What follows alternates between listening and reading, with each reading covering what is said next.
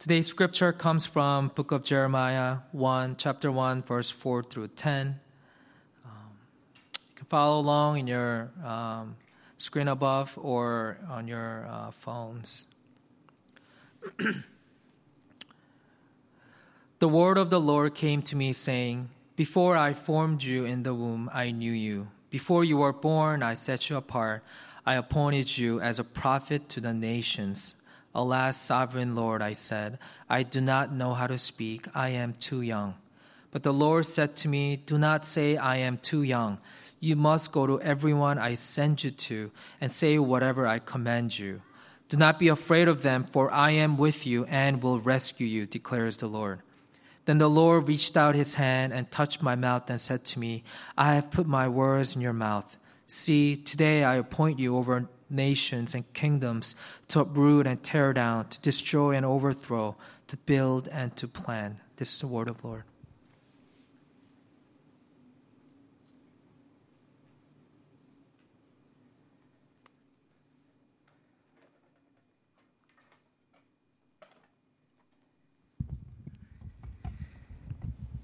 Praise the Lord. Good morning. Is it Presidential Day weekend? What is it? We love our presidents. Praise the Lord. Welcome to New Mercy. We are once again really excited to worship together this day. Hope everyone is well. We are in a special sermon series, really introducing our new theme here at New Mercy. Call to restoration. There is a seasonal, we feel like we're entering into a new season as a church and as a ministry. And we will be focusing on, for the next, this whole year, really introducing this theme of restoration. So the pastors have been going through what we call a path of restoration schedule. And there are three pillars, there are three dimensions of restoration that we want to emphasize. And the first one, I don't know if you have the slide, but the first one is spiritual life. Spiritual life involving prayer and scripture reading, ways that we can grow in the Lord. These are crucial, very important ways that we connect with God. Right? So we cannot neglect. So this is the first dimension. The second one is soul care. Soul care is taking a hard, real look inside and what is happening internally. Why are we a certain way? And we, a lot of history, visiting, stories. So that, once again, another dimension to make us holistically restored. Then the last dimension is Christian living. Not only we are healed and we feel good and we get to a good place, but what are we going to do about it, right? So with that, there is purpose, there is mission. And God also calls us to serve and to be kingdom-minded. So we believe that those three things, three pillars, three dimensions need to come together in order for us to be holistically restored, that we are becoming more like a disciple of Jesus Christ.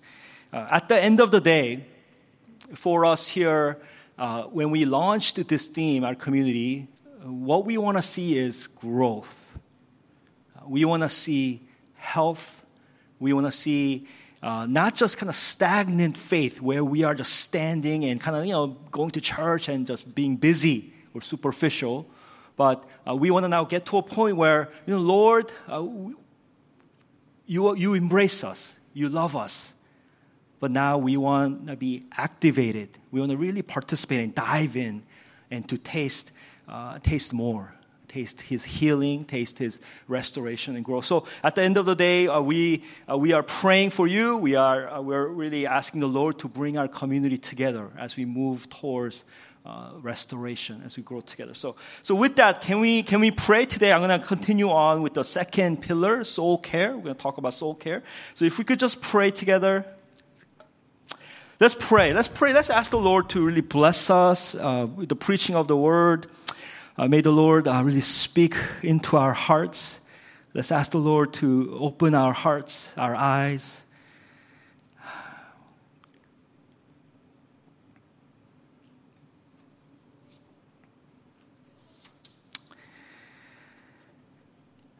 Father, we come as we are today. We enter in fully knowing just that secure, abounding love that is in your Son, Jesus Christ. Father, you see us faithful. You see us worthy, that you sent your one and only Son to die for us on that cross. Father, we pray that in our season of restoration, that you will really trigger something deep, something significant, something real and tangible. Move us into healing, Father. Move us into mending of relationships and restoring, Father, from our past hurts and pains. So we ask you, Father, we long for you, your move. Holy Spirit, will you be with the preaching of the word today? Will you guide our hearts, guard our hearts, open wide our hearts, our mouth to receive.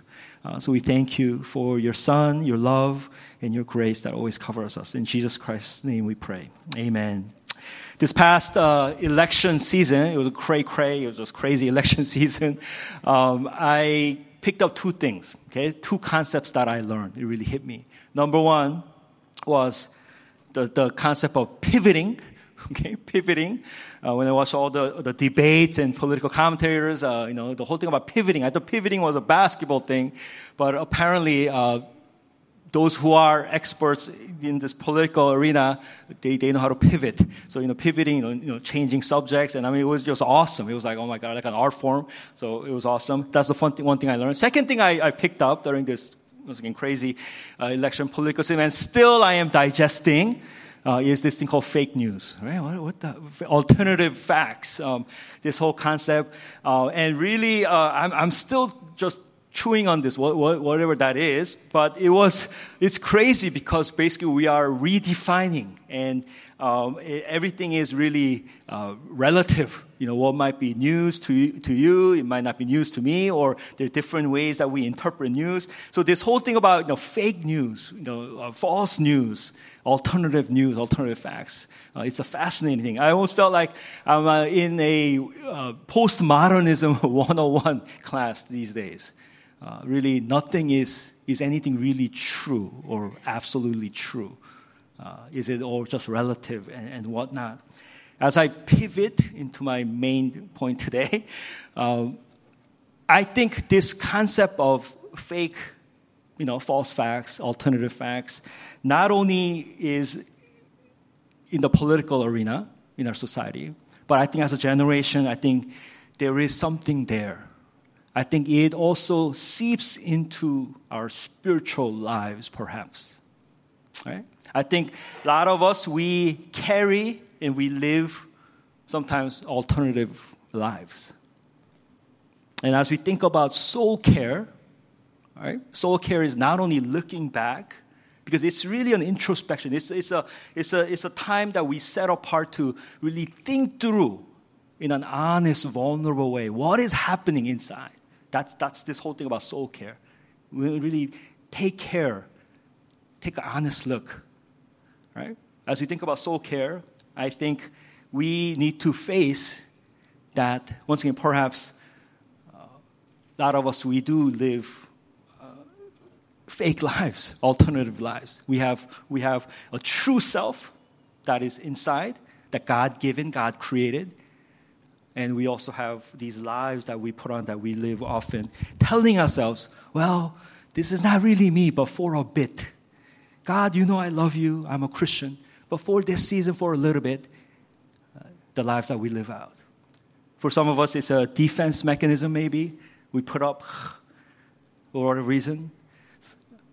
But I think all of us, we have it. And I think at the core of soul care, right, which is part of this call to restoration, in the path of restoration, I think at the heart of the soul care pillar is breaking into the true self. Right? Gaining the courage to really face and to break into the true self.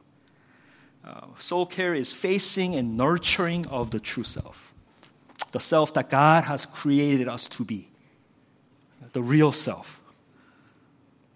Last week, Pastor John started us off introducing the soul care pillar. It was a powerful, great sermon. He talked about the Samaritan woman at the well, John chapter 4. This lady who had many husbands, She comes to get water in that middle of the day, and she has a story. She has many stories. She has 5 husbands and living with somebody not even her husband right now. And Jesus comes and just confronts her to her face. I mean, for me, when I read John chapter 4, the image I get is Jesus literally walking up to this lady and taking her mask and ripping it off. Right? Because God is actually interested in who we are deep inside, the true self, the real self. Right? So today, I'm going to kind of focus on just one concept, one thing. And what I want to talk about is, and I kind of get this, I'm borrowing this from the book Emotionally Healthy Spirituality by Reverend Peter Scazzero. We have a class, Emotionally Healthy Spirituality class course. Please sign up. Oh, actually, just kidding, it's closed.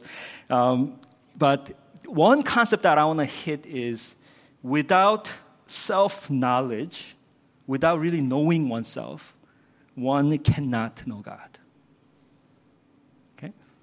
Without true self-knowledge, without growing in the awareness of who you really are, growing in the awareness of yourself, because this self-awareness, healthy self-awareness, and really knowing who you are is connected to healthy spirituality. Right? Awareness of yourself and your relationship with God is closely related. Without growing in and facing and having the courage to break into that true self and facing with all its brokenness and pain and stories and God, this is who I am. Without that, we really can't grow in the Lord. Right? And I kind of just that one theme today, right, under soul care. Peter Scazzero, the book Emotionally Healthy Spiritual, he puts it as, there is a need to know oneself so that we can know God. Right? There is a need to know oneself so that we can know God. Growing knowledge of our true self is crucial to healthy spirituality. St. Augustine, in his book, Confessions, he says this, I think the first quote, how can you draw close to God when you are far from your own self? Grant, Lord, that I may know myself, that I may know thee. Right? As he's writing his confession, his book, the book, St. Augustine, a long time ago, he writes powerful, just piercing words. How can you draw close to God when you are far from your own self? Lord, grant that I may know myself, that I may know thee. Throughout Scripture, again, many places is a continual theme. Just a couple, Lamentations 3:40, let us examine our ways and test them, and let us return to the Lord. Let us continue to seek and test and examine who we are, get to the true self, get to the inner core of who I am, so that we can return to God. Psalm 139, search me, O God, and know my heart. Test me and know my anxious thoughts. See if there's any offensive way in me and lead me in the way everlasting. The heart cry of David. Search me, God, continually. I want to know who I am. I want to know what's inside. Because there's something inside that keeps continually coming out. It's ugly, it's nasty. And it's good. Because I'm facing it. Continue to search me. Right? There's a need that we need to know. We need to go deeper. Because there is that dimension of knowing who we are, and we are getting closer to who God is. Someone said, if you don't really know yourself, how can you give yourself to God? And they further ask, when we are worshiping and giving ourselves to God, which self are you giving to God? Very important, right? Self-awareness, who we are, growing in the knowledge of God. I think it's at the heart of soul care. There's been a lot of marriages happening at church. New Mercy, our community is awesome. Hopefully you guys pop out babies soon and a lot. 4 is a good number. But when we have premarital counseling, Lisa and I, we've been doing it together. For me personally, one thing that I assess when a couple comes, please marry us, whatever, and we're meeting premarital, and one thing I kind of try to gauge and discern and see is this. Is this person somewhat healthy in terms of self-awareness? Are they at a point they're living out of their true self? Or is there still a lot of fake news, a lot of fake self, a lot of the false self, alternative self, coverings? Because same thing, if you don't really even know who you are, how can you give yourself to your spouse? Who are you marrying? Is it you, or is it the projected you? Is it the false you? Now, I mean, we're not saying that, you have to get to a perfect, healthy, 100% point to get married. No, of course not. It's a journey, continue, right? But the good, healthy starting point is, I think, is really understanding awareness. I'm broken, I'm hurt. But at the end of the day, this is still who I am. And unless we have that, unless we grow in that, how can we know God, but also how can we relate in a genuine, honest way? Right? This is very important. So in soul care, I think this is also really sign of growth and maturity. So I want to kind of throw this at you, since we're in this soul care kind of pillar today. Who are you? Right? Really, who are you? And I want to ask, how are you? Really, how are you? Right? Who are you? How are you? And I want to also ask, where are you? See, we see this in Genesis 3, the first fall. Perfect union, perfectly integrated, healthy, true people walking around, Adam and Eve. No sin, no brokenness. Complete integrity before God, among each other, and to oneself. Right? The perfect scene, Genesis 1 and 2. But when sin comes in, everything breaks. And we see for the first time in Genesis chapter 3, the first mask that gets put on. The first false self that gets put on. And what happens? There's shame, there's blame, running and hiding. Her fault, his fault. We can no longer be truly ourselves. And in that, Genesis 3, the first fall, what's the question God asks? Where are you? Adam, why are you hiding? Where are you?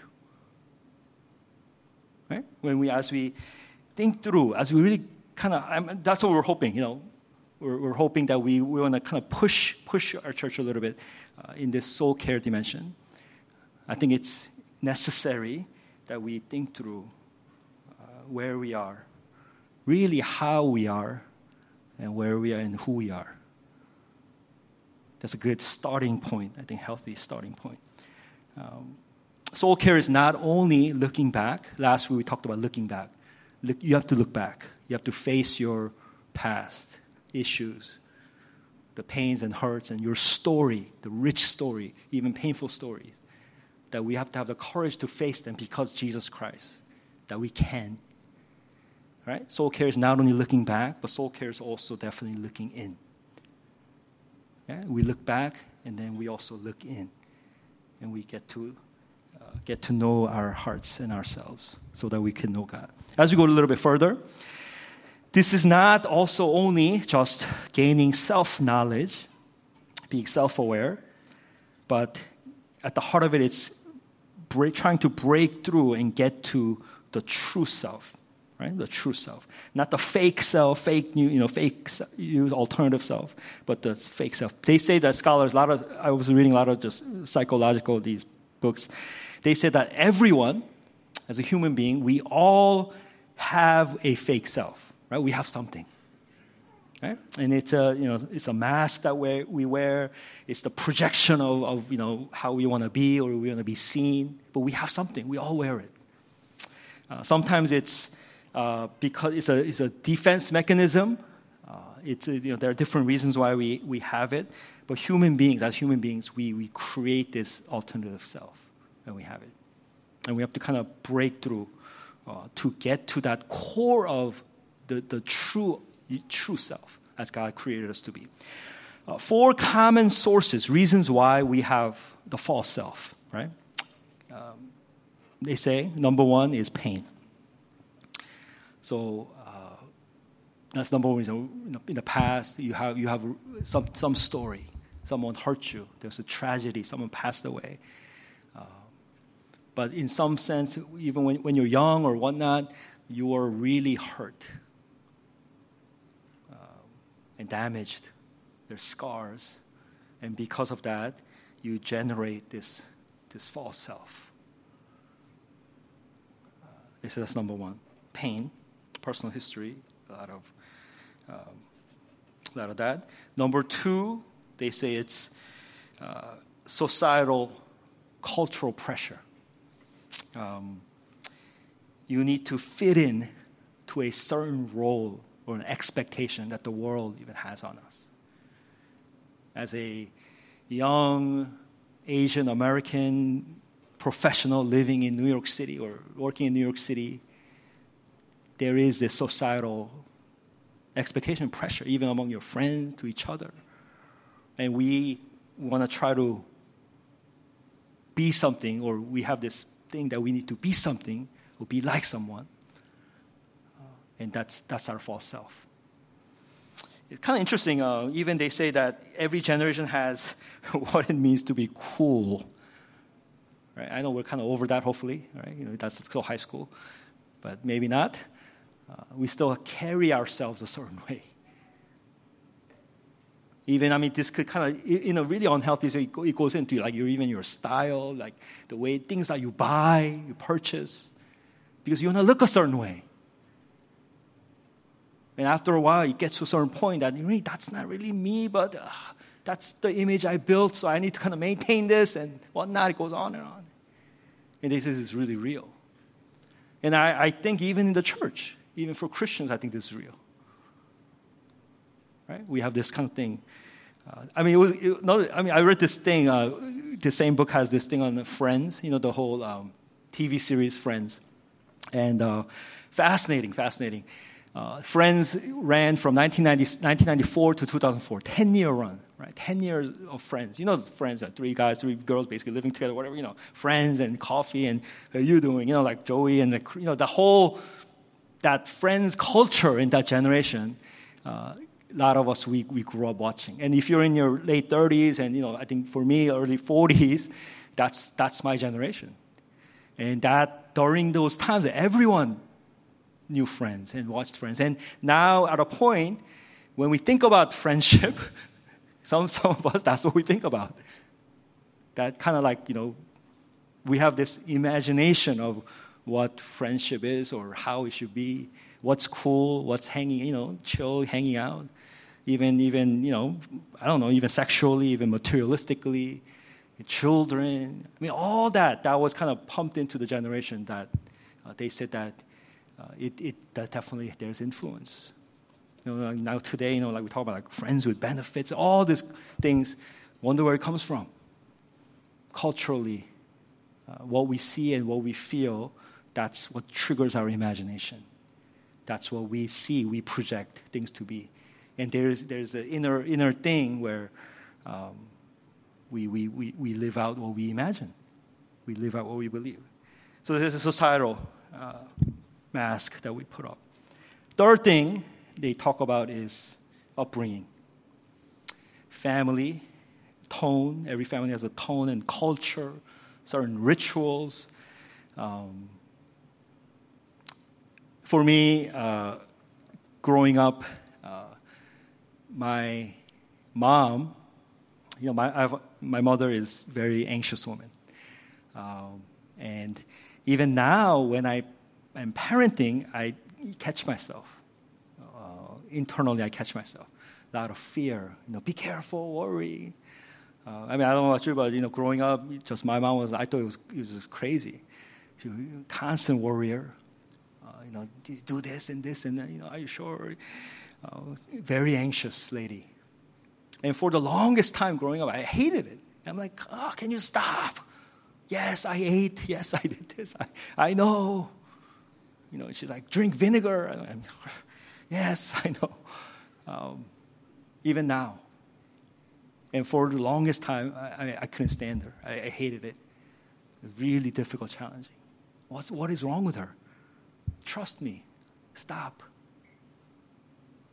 And a lot of that upbringing, it gets seeped into who we are. And as we project what it means to be a father and a mother and parents, that self, that's how we parent. Even though I say, I'm never going to be like my mom. It comes out. But you know what's interesting, though? I mean, I'm just going to share a little bit because the whole soul care thing, I'm going to kind of share a little bit of my story. Growing up in our home, my dad was away a lot, right? My dad traveled a lot and worked out of the country a lot and stuff. And my mom was the main kind of nurturer, and she raised us.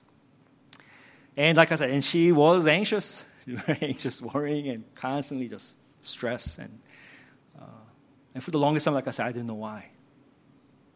I don't know what the heck is her problem. A couple years ago, now 35 years later, in our home, in our family, especially my mom's side, I never ever heard any history or story before. My grandfather, my mom's dad, passed away when my mom was in college. My mom's mom, my grandmother, lived for a long time. She passed away a couple years ago. But even her, she would never share anything. Anything. I didn't know anything about any past, any history. I almost felt like, in family systems, this counseling method, it was like a cutoff. It's called a cutoff. I mean, they're there. Hi, grandma, but nothing. There's no connection. There's no relationship, really. No stories going back and forth. But then a couple of years ago, about 5 years ago, finally, my aunt told my cousin who's a little bit younger than me, for the first time, the history of my mom's family. And my cousin, I think he called me, texted me. He's like, one day, we need to talk. And we met and we're talking. And for me, for the first time, I got to hear the story of my mom's family. And when I heard the story, it was like, oh my gosh, now I know. This makes so much sense. My mom's parents, my grandfather and grandmother, apparently got separated when they were young. So about, I think, junior high school age. My mom's the oldest of 5 siblings. And I think there was a time period when basically my grandmother left the family. And she said, I'm going to make money. And she kind of left the house and she started her own business. And my grandfather was more of a scholar in the academia. And he basically said, then I'm going to take the kids. So basically, my mom, being the oldest with the younger siblings who were elementary, whatnot, they were abandoned. They were abandoned. And my grandfather took them in. And when my mom got to college early on, he passed away. So there was a time when they thought they were going to be orphaned. And they said during that time it was so hard, they literally didn't even know how they're going to eat that night's dinner. I mean, this is during the war, after the war, and tough period.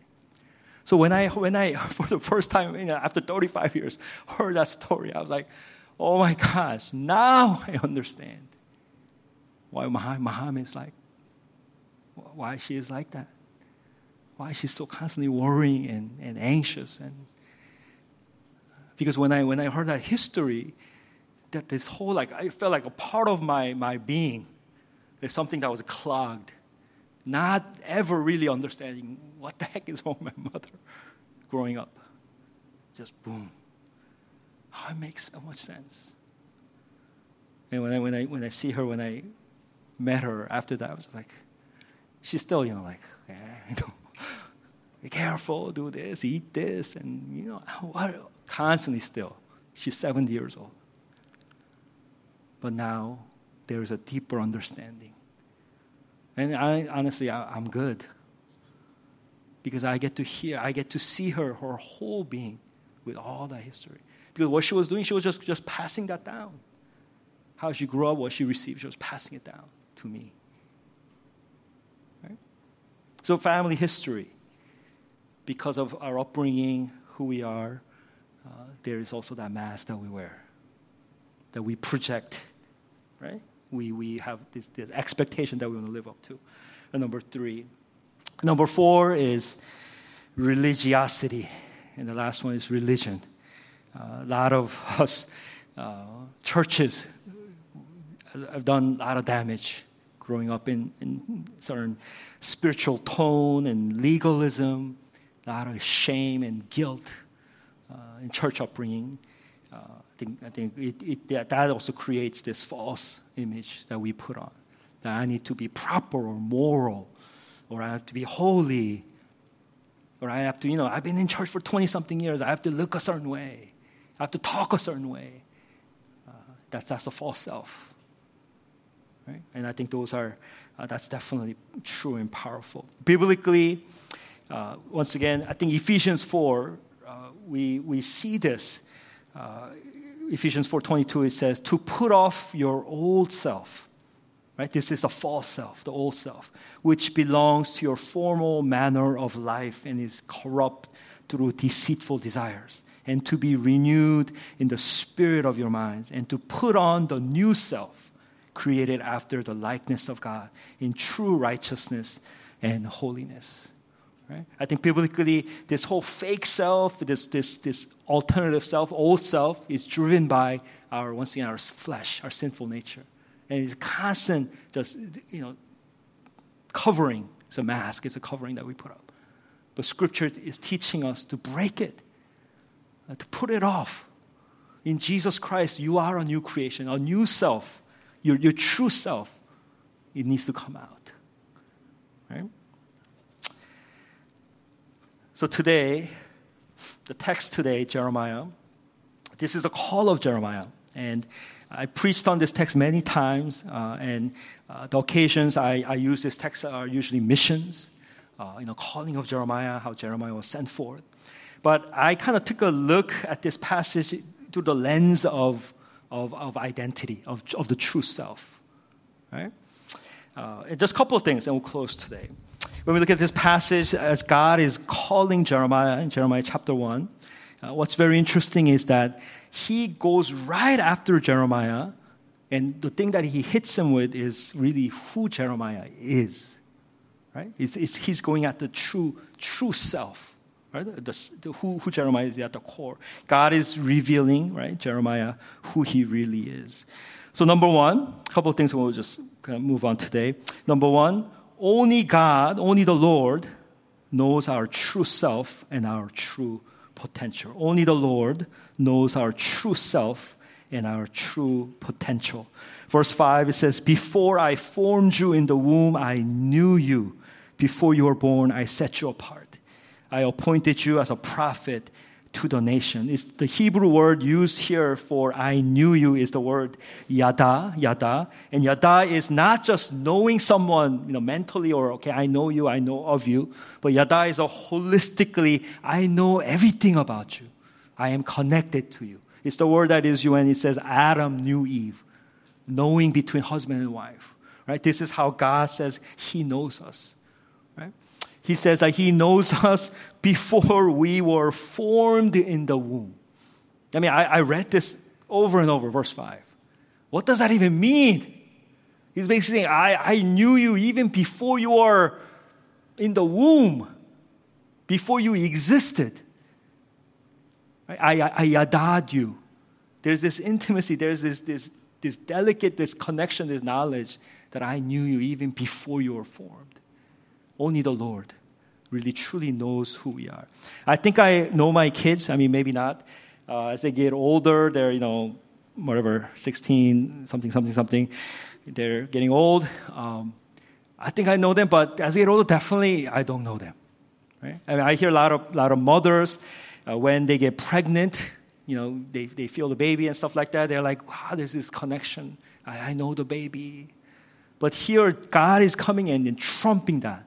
Not even at conception or, in the womb, but even beyond, before the womb. Even before you existed, I'm the only one who knows you fully. And not only that, I'm the only one who fully know your potential. And God calls Jeremiah. Jeremiah was about 20 years old. Even before he was formed, he calls him to be a prophet, to serve God for the nations. Okay? Only the Lord knows. Number 2, a secure identity is what launches us into our call. A secure identity is what launches us into our call. It's interesting how God, in this calling, he's not calling Jeremiah because of his resume, right? Because now what he has done or experiences or his schooling or, because you're godly or good character or integrity. It's not even those things. How does God call Jeremiah? Calling completely based upon Jeremiah's identity. God is saying, I know you, therefore I call you. Right? As God knows Jeremiah, God loves him. Jeremiah is his. He formed him. That's enough. And with that, God calls Jeremiah and launches him in the calling. I think there's something very interesting here that as we are secure in our identity, this calling is so closely connected to who we are. Maybe we flip that too. Our identity, who we are, is closely connected to what we do at times. That's why I think I hear people, when we meet with some of you guys, Pastor Wonja, I can't stand my job. I really can't do this anymore. And it doesn't never ends there. It always goes, because I don't feel like this is what I was meant to do. I'm having a hard time doing this kind of work. After a while, I really don't feel like this is who I am, right? Usually. I hear it often. See, we see it here, that there's a connection between calling and who we are. Connection between being secure in who we are that can really launch us into our call. That's why we have issues with what we do. We sometimes we're doubting who we are. This is not who we are. Right? I think it's intimately connected, and we see that. It's very powerful how this is how God calls his prophet. Jeremiah, one of the 4 major prophets, by earthly success, he failed. He was a failed prophet. He was during a time, where Israel was going through this tremendous suffering, being conquered. Jerusalem gets sacked. And Jeremiah is known as a weeping prophet, constantly weeping and crying. But honestly, at the end of the day, end of Jeremiah's life, did anything good, any success come out? No. People don't listen. People are suffering. But yet, when God is calling Jeremiah, it has nothing to even do with success or what's going to happen. But Jeremiah, I call you because I know you, I love you, you are mine. And I know who you are. I'm the only one who knows who you are. And when you are secure in me, right, then you can serve me fully from your true self, and that is enough. Sometimes that is good. That is cool. Okay, and the last thing that we see here is being known by God gives us confidence to trust in him. I think the best thing about getting to the true self, securing our identity, is really, really security. That when we work out of who we are truly at the core, the true self, that brings security. There's this sense of, I don't care what people say, expectations or criticism, whatever, all that, it's okay. Because I know who I am. I'm confident in who I am in the Lord. And God has called me. I'm anchored. I'm secure. I think that's amazing. For me, my biggest false self growing up, it was from fear. A lot of fear. Over the years, God has worked great freedom and healing in my life. And I think somewhat now, I feel really secure and free. But growing up, like I said, talk about my mother, a lot of anxiety. I'm always scared. Oh, I'm gonna die. Someone's gonna shoot me. Seriously, that's how it was in the youth household. My mom was constantly just anxious. So I had all these ideas. I'm gonna die today. I'm gonna get hit by a car because that's what she's saying. So this fear kind of thing, it will put up this kind of false self, right? Try to battle that. I don't want to look scared. So there was a time period when all that, and God continually just breaking that. And when I finally in college, when I was, going through this renewal and really gospel became real to me, I was like, what the heck is this? I'm going to throw this off. I'm going to face my fears. And you know what? It was okay. I thought people make fun of me and all these crazy things would happen. Shame and what. Kind of get past that. God is saying, I'm going to rescue you. I'm going to be with you. I know you. Don't worry. I got you. And when I found my true self in Him, there was finally, for the first time, security. And what comes with security? What comes with security is freedom. Unless you are really secure, you cannot be free. It comes together. A lot of us, you are not free because you're not secure. You still feel like, I have to put up this false image and people look at me, all that stuff. As that goes, true freedom comes. But here we see, as Jeremiah, as God shows how much He knows Jeremiah. It's very interesting. Verse 6, Jeremiah responds at first by saying, I can't do this. I can't be a prophet because I am young. What's the exact word? Alas, sovereign Lord, I said, I do not know how to speak. I am too young. That's his false self. He puts it up. No, God, you don't really know me. I'm too young. I'm too scared. I can't speak. But at the core, what's he really saying, Jeremiah? Well, God knows, and God kind of responds. Verse 8, he says, Jeremiah, do not be afraid of them, for I am with you, and I will rescue you. Even before Jeremiah utters those words, it was actually, for Jeremiah, it was actually fear. But he's saying, I'm young, I can't speak, excuses, the false self. But God goes to the core, the root issues of our hearts. And to Jeremiah, it was his fear. And he reminds Jeremiah, even the fears, even your, whatever that core heart issue is, I know. And I embrace you with all that brokenness. So as we think about this, we're going to close. There's a story, funny kind of little children's whatever story, that this chicken and eagle chicks, whatever, eggs were hatched, and one eagle egg hatched among the chicken. And this one eagle grew up thinking it was a chicken. So he was doing whatever the chickens were doing, eating dirt and, I don't know, flying like 5 inches, whatever. And, yeah, I'm a chicken. And one day, the eagle looked up and saw this amazing bird soaring upon the sky. And asked the other chicken, what is that? Oh, that's an eagle. King of the birds, they can soar.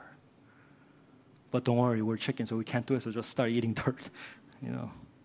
Whatever, jumping 5 inches. And this eagle, thinking that it was a chicken, lives life as a chicken and dies. I mean, I swear that's how the story ends. Dies. Kind of funny, but I wonder. Some of us, we live for so long with this fake self, false self.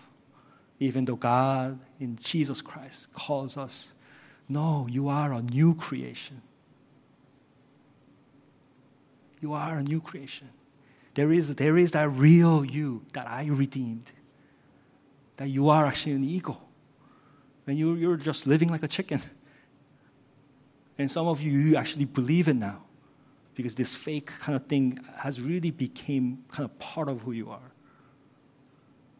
And you forgot who you really are. I wonder that we need to, as we think about soul care, as we look in, look inside of our hearts, who are we? And how are we doing? How are we? And where are we? And I think the key is, in order for us to get to the true self, is moving closer to God. To our Lord, who the only one Lord, our God, who truly knows us. See, the world seeks truth, right? A lot of truth out there. Truth as a principle or concept or whatever truth. But actually, Scripture teaches us that truth is a person. Truth is a person of Jesus Christ. So as we get nearer, as we get closer to this person, this truth, that's when we get to know even the true self of who we are. Right? Thomas Merton, I think we have this quote. Thomas Merton, a Catholic, Catholic scholar, mystic. I thought it was very powerful. He said this. He said, "There is only one problem on which all my existence, my peace, and my happiness depend, to discover myself in discovering God. If I find Him, I will find myself. And if I find my true self, I will find Him." Right? As we get closer to the true self, can I ask the praise team to actually lead us? As we get to the true self, we're actually getting closer to God because God is truth. Right? If we stay kind of up here, just false self, mask, and just kind of going through the motions and pretending, we're actually very far from the Lord. I mean, God kind of, say, yeah, you want to be your fake self and just kind of pretend and live? But when are you going to stop? When are you going to come down and be real and be honest and authentic and ask, God, I'm tired. I need help. Because when we do that, we're also getting closer to God. And also when we get closer to God, then we can also find out who we really are. So I think it goes both ways. As I was kind of preparing this sermon this week, it was weird because I really this doesn't really happen too much, but I felt like the Lord was kind of speaking, and I felt like I was saying, stop hiding. Stop hiding. And at first I was like, maybe he's saying something to me. Maybe, perhaps, yes. But I really felt like it was someone at church, at New Mercy. Living up here, the false self, fake self, in another sense, is that's how we hide. That's how we hide. Because we're not down here. we're not facing who we really are and what needs to be fixed and restored. And I felt like, I don't know, maybe someone, but I felt like the Lord was saying, stop hiding. It's okay. You know the hide and go seek children's game. When kids go hide and you try to find people and game's over, right? It's like come out. And you know how there's always those prideful kid that doesn't come out. Like it's over, come out, stop hiding. And they're crunched up someplace for a long time for no reason, in pain, suffering. The gospel of Jesus Christ is for all of us. It's real. You don't have to hide, right? We don't have to hide anymore. That's what the gospel is. That we can really come as we are. We can begin to penetrate through and go to that real self, real core. And I pray for that. I pray for all of us. Jesus, John 10:10 says, I have come that they may have life and have life to the full. The mission of Jesus Christ also. I came that you can really get to your true self. Fully, the full life, abundant life. Taste it.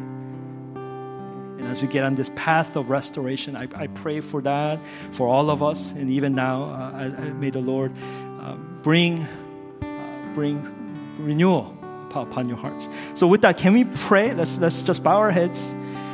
Take maybe today, just rest in Him. Take a quiet moment. Maybe pray silently before the Lord. Lord, I want to really get to my true self. I want to know. Who are you, right? Who am I?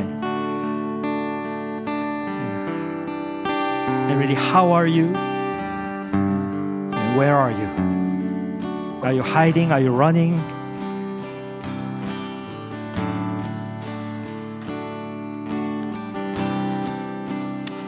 Let's spend a moment in prayer, then we'll close with a song.